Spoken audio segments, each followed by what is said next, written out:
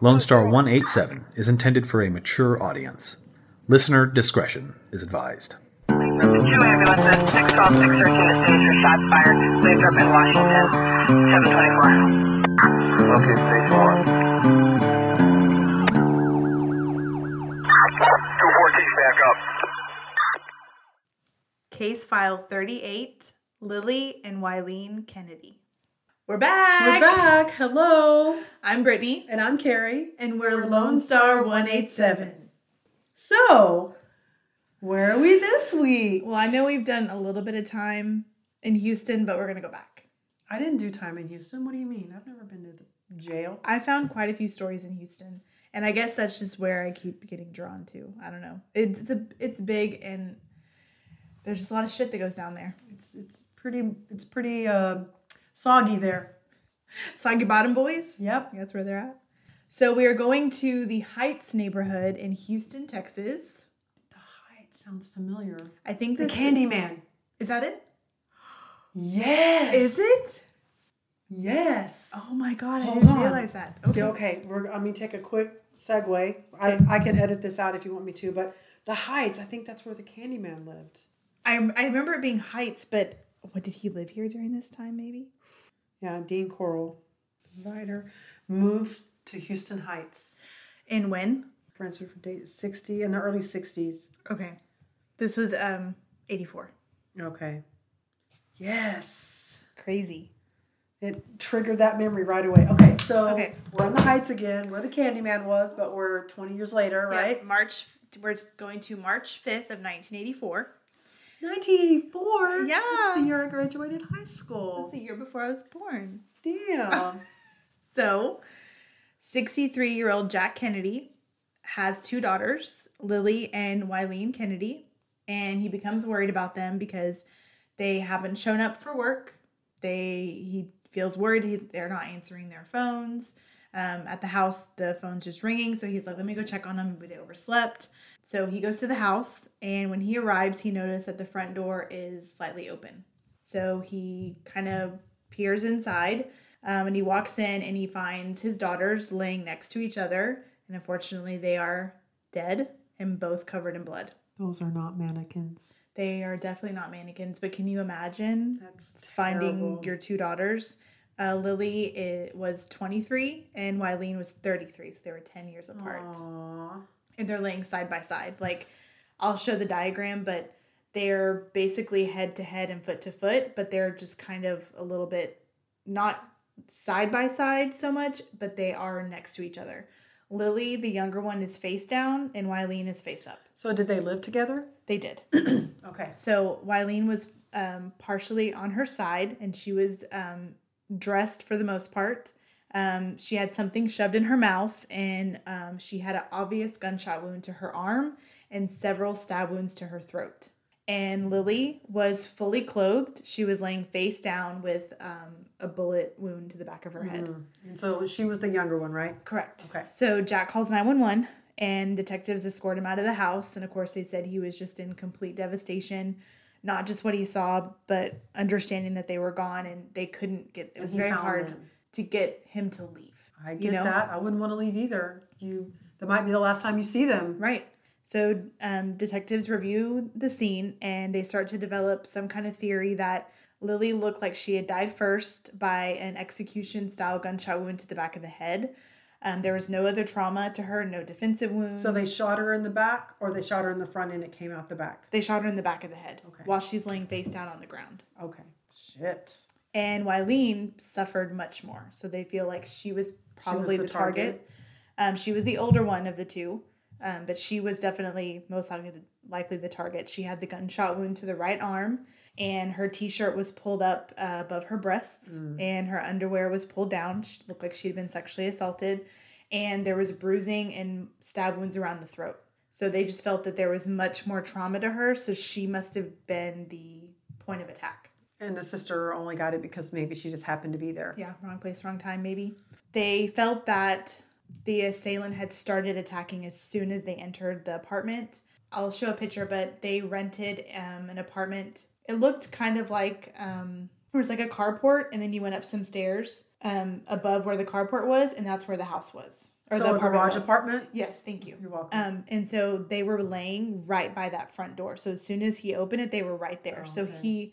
the detectives, in looking at the scene, felt like as soon as he came in, he did what he was going to do. It was a very small house, a small apartment. I think it was 2 bedrooms. And so upon looking at some of the evidence around the 2 girls, they did see some wavy looking patterns of blood all throughout the apartment. Like from a shoe print? Yes. So they felt like this person, and it was chaos. Like there was blood in random places from these shoe prints. So they felt like they were nervous or something? or they were looking for something. Okay. What didn't make sense is like the house had been searched obviously after they were dead, because it didn't feel like he didn't He tie would have them had up. blood on his shoes. Right. Well, and he didn't. It didn't seem like okay. He tied him up, went and looked for something. They wouldn't give him information, so he killed him. It was like he came in, killed him, and then went looking for something. He was on a mission. He knew what he was going there for. Yes, he definitely did. Lillie, which was the younger one, her purse had been emptied and strewn all around the body. So it looked like maybe after he killed them, he found her purse and just kind of dumped it. There were Q-tips and gum. You know what's in our purse. Everything. Mm-hmm. There were cigarettes. There was a lighter. There's gum wrappers. It's just chaos. And you could tell it was her purse. Her wallet was missing and other items of value were still in there. So like her wallet was gone, but there was like some change that was still there. And when they searched upstairs, because I think there was like a loft area. And up there, Yleen's purse was found with hundreds of dollars in cash, nothing taken. Shit. And those footprints were upstairs. So like, why did you leave that, but you took this? Or maybe he didn't look in the purse and didn't know the money was there. Was Yleen's purse poured out as well? No, it was completely untouched. So he was looking for something and he thought he knew where it was. Yeah. Right? So there was no signs of forced entry. So they had to know him. Besides the front door, the only other door of entry was the back door that led to the other side of the apartment, and it was deadbolted still. So obviously they didn't come in through that way. Mm-hmm. So they knew that they most likely had to know the killer, right? Because they let him in. Obviously there's no signs of forced entry. One very puzzling thing is one of the couch cushions was missing from the couch. There was like a hand smear of blood next to one cushion, and the other couch cushion was so gone. maybe that he must have thought whatever it was he was looking for was potentially hidden in the couch cushion. Possibly, yes. When they went to search the area, they did find the couch cushion about a block and a half away, just covered in blood. And around it was the footprints of the same footprints that matched the ones in the house. So around it meaning like around on the top of it, or like he walked around the edges? No, not they were found around on the ground around the cushion. Okay. So they could tell that this cushion was dropped by the same person that was in. There wasn't 2 people. So was the cushion ripped up or anything? No. So maybe he took it because it had a lot of blood on it and then decided, fuck it, I'm just going to drop this and go. It's slowing me down. We'll see. All right. Hoping to use the wavy patterns to find out like what kind of shoe this possibly is. Adidas? I'm trying to think of shoes in the 80s. Yeah, because this is 84. Kepas. Or Asics. Maybe Asics gels? Yeah, because this is before Google. So I get Google wavy pattern shoes. They're like, well, maybe this person lives nearby, or maybe they ran to their house. So they follow the footprints and they don't really go past the cushion. So they kind of just stop. Maybe they got in their car. Car was parked there or something. Or somebody shoes picked off. them up. Yeah. Or took the shoes off. So they kind No, of it doesn't sound like he's very cautious. So I feel like if he didn't want to leave footprints, he would have taken his shoes off early. So somebody probably picked him up. So upon looking at the scene, they do find fingerprints and semen at the scene. Ugh.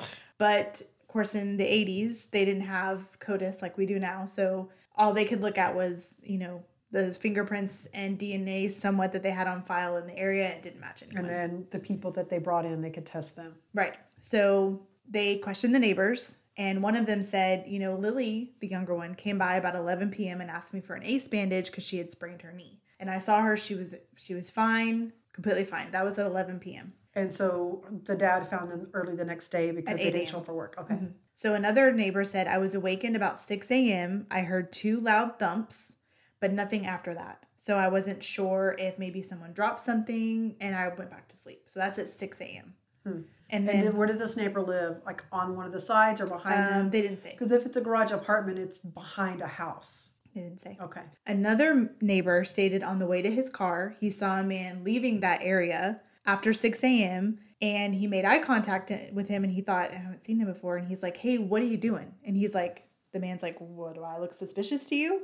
And the neighbor's like, yeah, you look like a burglar, because he had what looked like a blanket with something in it in his arm. The couch cushion? Probably. And he's like, he's like, well, frankly, I'm embarrassed because I had an argument with my girlfriend and she kicked me out. So I just grabbed my stuff and I'm leaving. Oh, and the neighbor's like, oh, man. Quick on his feet. Oh, man, I'm so sorry.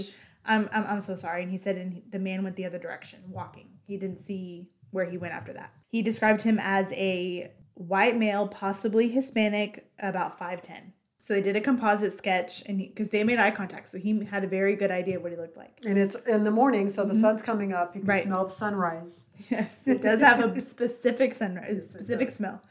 So they do a composite sketch, and they release it to the news, and of course they have thousands of tips that come through. So they get their first suspect, and neighbor reports that there's a drug dealer that lives about a block away that matched the composite perfectly. So they go over to talk to him. And as they're walking by his house before the front door, they see those same wavy patterns in the mud. Uh-oh. And they're like, we got this guy. So they search his apartment and they find a bunch of LSD in his freezer. Okay. They find a knife. He was a drug dealer. And a pistol. So they place him under arrest for the LSD. And they do a lineup, and the neighbor's like, I don't see him. He's not there.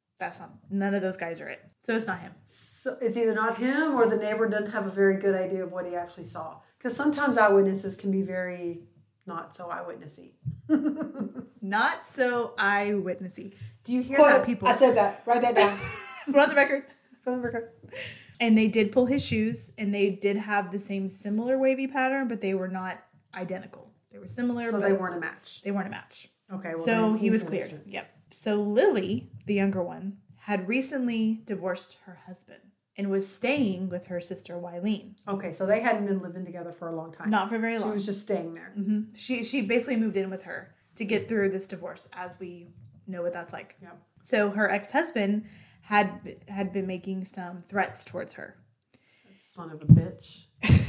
And she'd filed for divorce, and their divorce was final a week prior to the murders. And the reason she had moved in with Yleen was to get away from him because he didn't know where Yleen lived. Okay. So she felt safe there. They couldn't find her, and he wouldn't look for her there. So they go get her ex-husband, and they question him. And when they go to get him, he's in crutches. And they're like, what happened? He's like, I just had back surgery. I had to have 2 vertebrae removed. Oh. So they go verify, and he had just gotten out of the hospital. So he had a really strong alibi. Yeah. I mean, they're like, we don't know. I mean, he said he was at home recovering, but a man that could barely get up and down, how he could have shot a woman and attacked another as brutally as he did. And even then, Lillie being his ex-wife, she'd have been the target. Unless he was faking. I mean, unless he faked. Yeah. But I mean, he had major surgery. He was and the hospital confirmed he was there. Mm-hmm. So then they look at Yleen, and she has an ex-boyfriend named Jack. And he was on the radar due to their... Jack's the one that found them, right? No, Jack's their dad. So her dad's named Jack and her boyfriend's named Jack. Yeah. That's not confusing at all. Right, exactly. Jack dad or Jack boyfriend? Jack BF. Okay. So he was on the radar because of their tumultuous relationship. No one liked him. They listened to the voice message at the house, and they found a message that he had left where he's like, you effing bitch, you owe me some money, and I want it back. So I'm going to come get it. And they're like, oh, all right. Maybe he did it, right? And they're like, maybe he killed Lillie first, so she wouldn't stop the attack because that's her big sister, right? She's one thing to happen to her big sister. So he would have killed her first and then taken care of Yleen. And because they were together, he thought he would rape her or whatever. So days leading up to the murder, Yleen had explained to Lillie and some other family members that she was scared of him, but she didn't really give any details, like not that he threatened her too bad, but that, she just got a bad feeling. Yeah, she just didn't really want to be around him, and explained that they had broken up. So they went and picked him up. They questioned him, and of course he denies any involvement. So they put him in a lineup, and he also was not chosen by the neighbor. So they're like, well... Does he have wavy shoes? No. Yeah. Do you want to do a polygraph? He's like, sure, I'll take one. And he passed. Okay. So they're like, okay, we have no physical evidence, right? His fingerprints don't match. He passed a polygraph. So... And he doesn't really have an alibi, but it doesn't matter because they can't find any other evidence. So even if he did it, he's pretty clean. So days turn into weeks, which turn into months. which turned into years, which then turned into decades. Oh, shit. And they have no leads. Well, Yleen and Lillie have a brother, and they have their brother has a daughter, and she loved her aunts very much. And she was like, I will do whatever I have to put someone to justice for killing my aunts. Because So not their parents or their son, but their niece. well, so their dad is now gone and their mom is gone. Okay. They both died without Not their son, their brother. Sorry. not the brother, but his daughter is like fighting for Good for her. justice. Go nieces. So 30 years go by, and it's sad because both of their parents died without seeing any knowing. justice being served, but they get to be with their daughters, so there's that. So the niece goes right up to the Houston Police Department, and she said, I want to talk to whoever's in charge of the homicide department of the cold cases. It was right after she lost her second grandparent, and she's like, this has just been too long. It's just been too long. And at this point, there's CODIS. Exactly. So you might get a hit right away. Exactly. So she goes up there and she's like, she speaks to Sergeant Motard. His name is Sergeant Motard. Motard. Motard. Okay, I'm good. His name is Sergeant Motard. Don't stop saying. So she goes up to him and she's like, listen. She's like, both my grandparents have died. So what happens now? Like, am I going to die? Just gets away with it? Like, they took 2 innocent lives. For what? For what? Maybe one wallet? We don't even know what for. Exactly. I mean, there might have, I'm not saying there's ever a legitimate reason to kill somebody, but in his mind, if he found what he was looking for, then he's justified. Right. Right? And because they were the only ones that lived there, no one knows what's really missing. Right. No one knows what was taken from there. So he's like, okay, well, we do have new technology and new advancements in testing. So let's take the sexual assault kit and let's see what we find. So they're able to make a partial male profile. They submitted to CODIS and no match found. So the sergeant is like, I feel like I just need to start from scratch.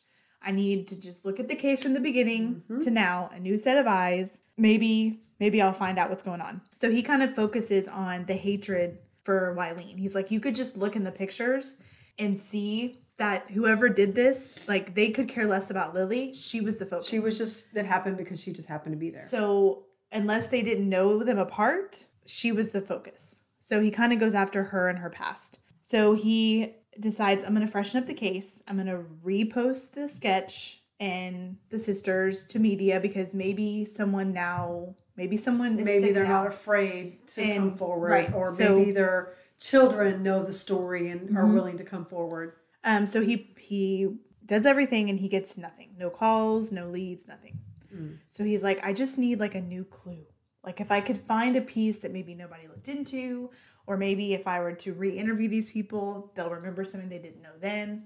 Or maybe I'll pick up on something that the previous detectives didn't. So in 2014, he gets super lucky. 2014. 2014. Yeah. So it's 30 years. 30 years. He gets a call from a defense attorney in Indiana. And he's like, hey, my client was charged with an unrelated crime, but he has information about the Kennedy murders, the sisters. But he's not going to tell you over the phone. He wants you to come to Indiana and talk to him. Right, because he wants to get something out of it. And he's like, okay, I'll go. So the sergeant goes up there and he speaks to this informant. And he says, there's a man by the name of Edmund Deegan, and he killed those 2 girls. He's like, okay, tell me more. Why do you know this? How do you know this? And he goes in and he said, the informant started describing what Edmund had told him.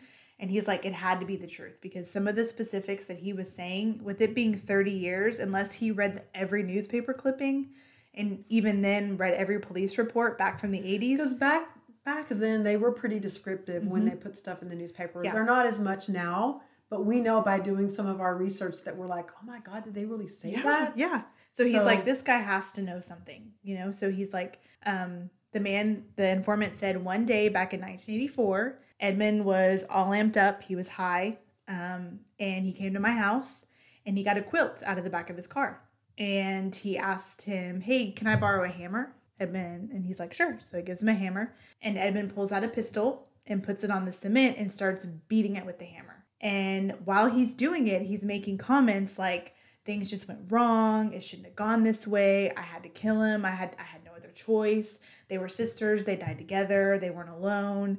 It's just so hard to kill someone. You know how hard it is to kill someone? To just take somebody's life. It's really not that easy. A human body is a lot harder to kill than you think. Shit. And this guy's like, what the hell is going on? I don't want to know. La la la la la la la. So behind this man's house, you know how they have those like drainage ditches that like go down and like the water and then it comes back up the other side? So he's beaten this pistol and it's in all these pieces. So he picks up the pieces and he takes this quilt and he goes to the backyard and he starts a fire. And then he starts taking things out of the quilt and putting it in the fire, like a woman's wallet with a license and a knife and the pieces of the pistol and other pieces of paper he just throws in there. And once it's done and smoldering, he stomps it out and then he takes the quilt and he goes back to the ditch area and he buries it next to the ditch, this quilt.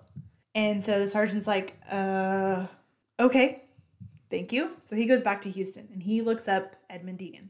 And he's not even on the suspect list. Like, he was never interviewed. The name never came up. This is the first time anyone's ever hearing this name. Okay. So he looks him up, and back in 1984, he has a history. He fit that description perfectly. Of course he did. To the sketch. So Edmund was a wholesaler of vintage clothes. And Yleen owned a vintage clothing store. Oh, shit. Then no wonder they didn't look at him. Exactly. Right? I mean, they did business together, so. And he didn't pose any red flags. Like, imagine how many people we've worked with in the last 6 months. Yeah, but I would hope if something happened to me, they would go and interview anybody that knew me. Anybody that came every single person you work with? Well, I mean, every single person that your company does trading you better fucking figure it out. Oh, I'll figure it out. Don't worry. I mean, nothing's going to happen to me. No. We're knocking on wood Right. here. Real wood. That's not wood. That's not wood. That is particle board. Sheetrock. Knock right here. Oh. There you go. Anyway. So he was a wholesaler of vintage clothes. Wait, and he was a wholesaler? A wholesaler. Sorry, I had to. Oh, man, I was so a wholesaler. And he sold clothes to Yleen. He had a criminal history of aggravated robbery and controlled substances. So the sergeant went to the area of this man's house where the quilt had been buried and everything had been burned, but nothing was found. But as we know, in Houston, lots of flooding happens. So it's very possible, who knows how deep he did that quilt. Or maybe he went back later on after he told this person what happened. Maybe he went back and got it in the event this person ratted him out. And it's March. It could be chilly in that area. A homeless person could have found it. We don't know. Yeah. You know, I mean, it's near a ditch. So now 57-year-old Edmund Deegan, he's now 57, which means he was 27 when it happened. They find him in Houston, and they find him through his mother because he didn't have a direct contact. So they find him, and they call him, and he's like, oh, yeah, sure. I'm actually remodeling this townhome for a friend. You can meet me down here. No problem. So Sergeant goes down there, and he speaks to him, and he's like, oh, no. I had nothing to do with those girls being murdered. I mean, I heard about it on the news, but I was he's going to admit it. Even near that area at the time of the murder. And he's like, okay, well, if you feel that way, why don't you come down and talk to me? He's like, sure, okay. So they go downtown, and so he asks them, like, did you know Yleen? He's like, oh, yeah, you know, I bought clothes and I sold them to her, but I never really had any direct contact with her. Like, she'd place the orders and I'd drop them off and they would sign for them, but I never actually saw her. And he's like, okay, have you ever slept with her? He's like, no. He's like, well, then you wouldn't mind giving me a DNA sample, right? Just a little buccal swab, because if you've never slept with her, your DNA shouldn't be on her. He's like, oh, yeah, sure. He didn't really know what all that meant. So he agrees and he gives a sample. And the DNA analysis is a perfect match.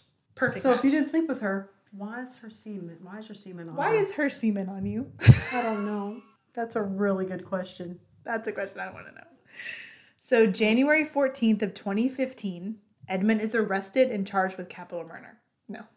Murder? Wholesaler murder. January. She had semen. And not the kind that come from the Navy either. No, we don't want that. January 14th of 2015, Edmund is arrested and charged with capital murder. So this is where you're going to get mad. I'm just telling you now. Okay? It's not good. But He gets away with it. So upon preparing for the trial, the detectives are very concerned about the lack of evidence.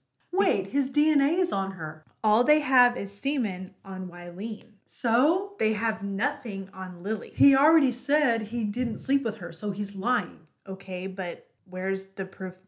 Okay, so maybe he slept with her, but there's no proof that he killed her. There was semen on her. She was raped. What if they had sex before she was killed? He said they didn't have sex. Why would he lie? Maybe Unless he's trying to cover something up. Maybe he didn't want them to know that he But had wait, sex with her. I thought there were weren't there fingerprints? Yeah, but They're just blatant. and there's There's nothing. See where this is going. There's nothing on Lillie, God dang. right? There's no proof, right? There's no gun.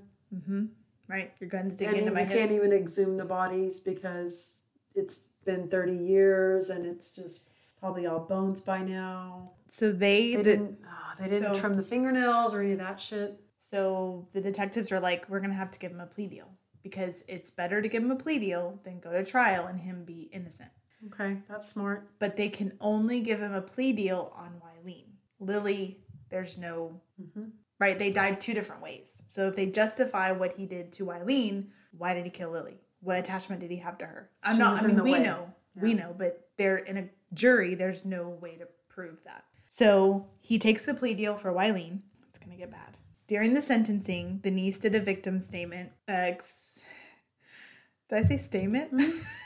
During the sentencing process, the niece did a victim statement explaining how her grandfather was and how all of that this one decision that this man made affected so many people's lives. You know, she said from the day that my grandfather found my aunts until the day he died, he was never the same. I'm sure. And my mom or my grandmother did nothing but try and fight justice for her daughters. what And we would have my done. dad was never the same. He grew up an only child. This one man's action affected so many people. I mean, she even said, my other brothers and sisters never really got to know them. My kids never got to know them. And she talked about, and there was an interview I watched on the case with Nancy Zahn. She did this case, and the niece is on there. And she's like, I remember having the coolest clothes because Yleen was a vintage wholesaler. And she's like, I would go to school and nobody had my clothes. I had the coolest clothes. Nobody. And she let me wear whatever I wanted. And I loved spending the night with her, She's like, my kids never got to know her.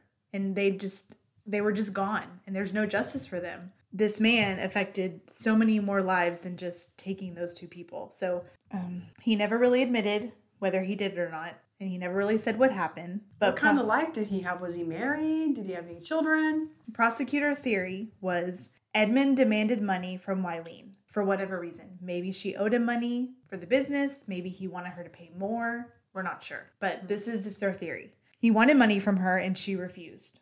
So he went to her house, demanded money, and to show her how serious he was, he made Lillie lay face down and was like, I will shoot your sister unless you give me money. And when she didn't, he shot her. Then he attacked Yleen, stuffed a rag in her mouth, went to the kitchen. So this is one instance where he did use the murder weapon in the house. So he took a knife. The knife that was recovered was the knife from the house from a butcher block, stabbed in the neck. So he didn't bring his own weapon. Okay. But that knife was missing from the butcher block for sure. And it measured those. So that knife that was taken to his friend's house was from that butcher block. They don't have proof, but that's what their idea is. And then he looks for money in a hurry, takes the couch cushion because they found out that there was a rumor going around that Yleen's ex-boyfriend Jack had stolen drugs from someone and hid it in a couch cushion. Figure there was something hidden in there. Yep. Why else would you? Why would you take a something cushion like that? So he didn't want to have time to dig through it. He was just like, Right. I'll just take it with me. Right. And maybe, but why did it have blood all over it? Because he was covered in blood. Oh, okay. And even though that was never true, Jack, her ex-boyfriend Jack was never into drugs. So he went off a hunch thinking, I'm going to go, because I'm going to get the money. And it might have just been about the drugs. right. And I can sell the drugs to someone and make a bunch of money. And then, like, if it's in the couch cushion, wouldn't you take all the couch cushions? Unless the rumor was it was in the middle one or That's whatever. true, yeah. That's the one he took, right? There was two. Oh. And he just took one of the two. So, What a dumbass. yeah. So they sentenced him to 15 years in jail at 60 years old, which means he can leave when he's 75. But this is where you get mad. I'm already mad. I mean, he basically Well, first got of all, away there's with it. there's no justice for Lillie. Like, nobody ever pays that price. And similar to like the Darlie Routier case where they charge her with one in the event that doesn't stick, then they can get her for the other. Mm-hmm. But in this situation, if he had gotten off with Yleen, they can't even charge him with Lily's because there's no There's no evidence on her. Yep. She has no DNA on her at all. So then the niece finds out that Edmund isn't even going to serve his 15 years because there is a law in Texas, which I will read to you. It is called, for all those listening, she's shaking her head. It is called the Mandatory Release Law. Mandatory release. Shit. A legislative mandated release of a prisoner to parole supervision when the combination of actual calendar time and good conduct time equals the sentence. Good conduct time is credited to any offender for participating in work and self-improvement programs. So this was in effect from 1977 to 1987. Anyone that was convicted of a murder or homicide from 1977 to 1987 that was later convicted, they were considered under mandatory release. But the murder Happened in 1984. So it's not about When you're convicted, it's when you committed the crime. Oh my God. So because Kidding me. Come on, Texas, get your shit together. That's a bullshit law. Is it been revoked or is it still a law? I need to look that up. So it says a murder between 1977 and 1987 receives credit for good behavior, and he will be released Who made that law? in 2021, and he will only serve 6 years. So next year he gets out. Is he in Huntsville? I don't know. Let's see, where is he? We can be there that day and be flipping him off. You son of a bitch. That is the stupidest law. Come on, Texas. We're the state that has capital punishment. We still fry people. We still lethal inject people, but Old Texas law to set all inmates convicted between the year 1977 and 1987 will be released from prison after the number of days they have spent in jail and the number of days they have spent in good conduct equals 1/3 of their initial sentence, according to the Texas Parole Guide. That's as of August 8th of 2020. So what is so special about that time? I don't know if there was a bunch of wrongful convictions. I don't know, but that's Texas law. Oh my God. I have to Google how that law came into effect. What's it called? It's called Texas Mandatory Law. So this says, back in 1964, a Texas man named Kenneth McDuff was convicted of 12 counts of burglary and attempted burglary. He got 12 four-year concurrent sentences. He served only a year. And Texas prisons then, as of now, were overcrowded. McDuff was paroled because of overcrowding in October of 1989. He was part of a wave of criminals released during that time because of conditions at the state lockups. More than 60,000 in all, including 20 former death row inmates and 127 convicted murderers. According to the law, any inmate convicted between 1977 and 1987 must be released within their cumulative time spent in prison, combined with their good behavior. Time equals 1/3 of their sentence. This law was changed in 1987, and violent criminals are no longer automatically set free. But those convicted before the law was changed will be. Governor Rick Perry isn't happy about it, but his hands are tied. Offender release is governed by law in effect when the offense was committed and cannot constitutionally be changed retroactively. But he didn't even serve time in those shitty prisons to allow him to even deserve that reprieve. But it says... I get it. If the prison sucked and you're in jail for that time and it's beyond reprehensible, it sounds like it is, right? I mean, I know they're prisoners and they shouldn't be in the frickin' Hilton or whatever, but they should still have clean beds and... Well, they're still human beings at the end of the day. Right. So they should have somewhat normal prison, whatever. So he gets out next year. An interesting thing about their grave sites, the dad was so upset and he wanted to make sure that he never wanted their murder to go unsolved. So he had murdered put on their tombstones. Wow. To make sure nobody forgot or that everyone knew their story. And if they saw that, they might go and read what happened to his daughters. I like that. I don't think he went in there to kill them. I think he went in there to get money or get drugs. And because he even said that, like, that's not what I wanted to do. I didn't want that to happen. It wasn't supposed to go this way. It wasn't supposed to go that way, right? Yep. And he was high, so it was easy to talk himself into it because And clearly he knew how much Lillie meant to Yleen, Lillie being the younger sister.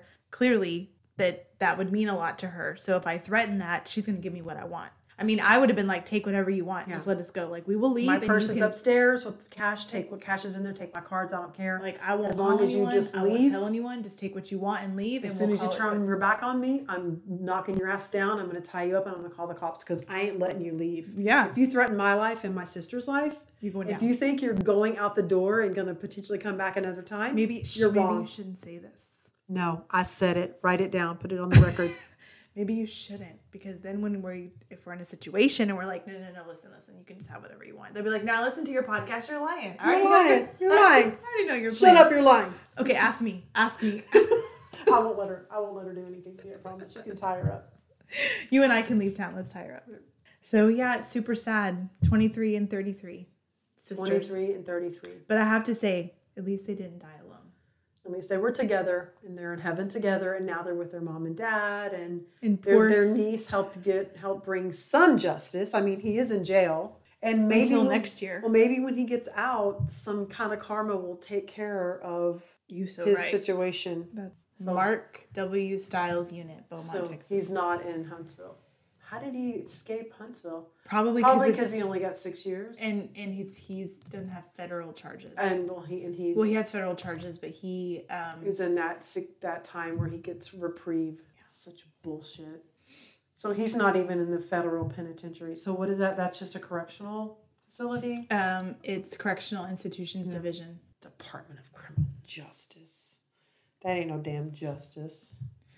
So that is the unfortunate story of Yleen and Lillie Kennedy, the two sisters that unfortunately lost their lives together.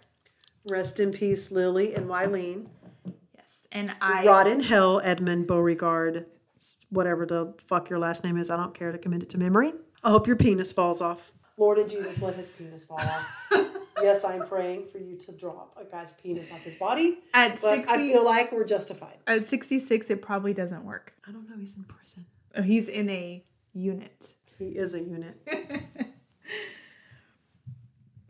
So I chose this one because it's about two sisters. Girl. Right here. I love right you. here. I love you too. And I feel sorry for anybody that tries to come at us. oh man, it's a bad day for you. You ain't gonna be so good. You'll be Now, I'm not challenging anyone. Let's get that straight. Oh no. But if we were ever in a position where we would have to protect one another, it would not be good for you. No. So just don't do it. Just don't. Just leave us alone. It's just not good for you. Let us or have any- our family and our crime podcasts and just live our life. We're just trying to live our life. Yeah, we're trying to do podcasts, not be a podcast. That's right. So Okay, well, that was a good one. And you're right, it pissed me off. I knew when I was typing, I was like, "Oh, sister's gonna be so mad," because I was getting mad, and I'm like, "Are you freaking kidding me? Like, this niece has spent her whole life since she was little fighting for justice, and then she has to go tell them, hey, what's the status of my aunts?" I'm glad you brought that up. I was going to comment on that when you said it. I do think it's really sad that the families have to keep the cases alive. Mm-hmm. But I mean, think about how many cases there are. Well, and if there's no one to fight and remind you, then to their dad's point of putting murdered on their tombstone, those officers have so many cases, unfortunately. well, and take our last story where there was a massacre. I mean, those policemen can't take the time to go look for your aunts that were killed 30 years ago. I'm sorry. We just had 8 lives taken. That we got to figure, this is happening right now. Mm-hmm. And you're one person, and we have like 30 people coming at us for these 8 people. Yep. So I'm sure, especially in Houston, look at the stories we've done in Houston.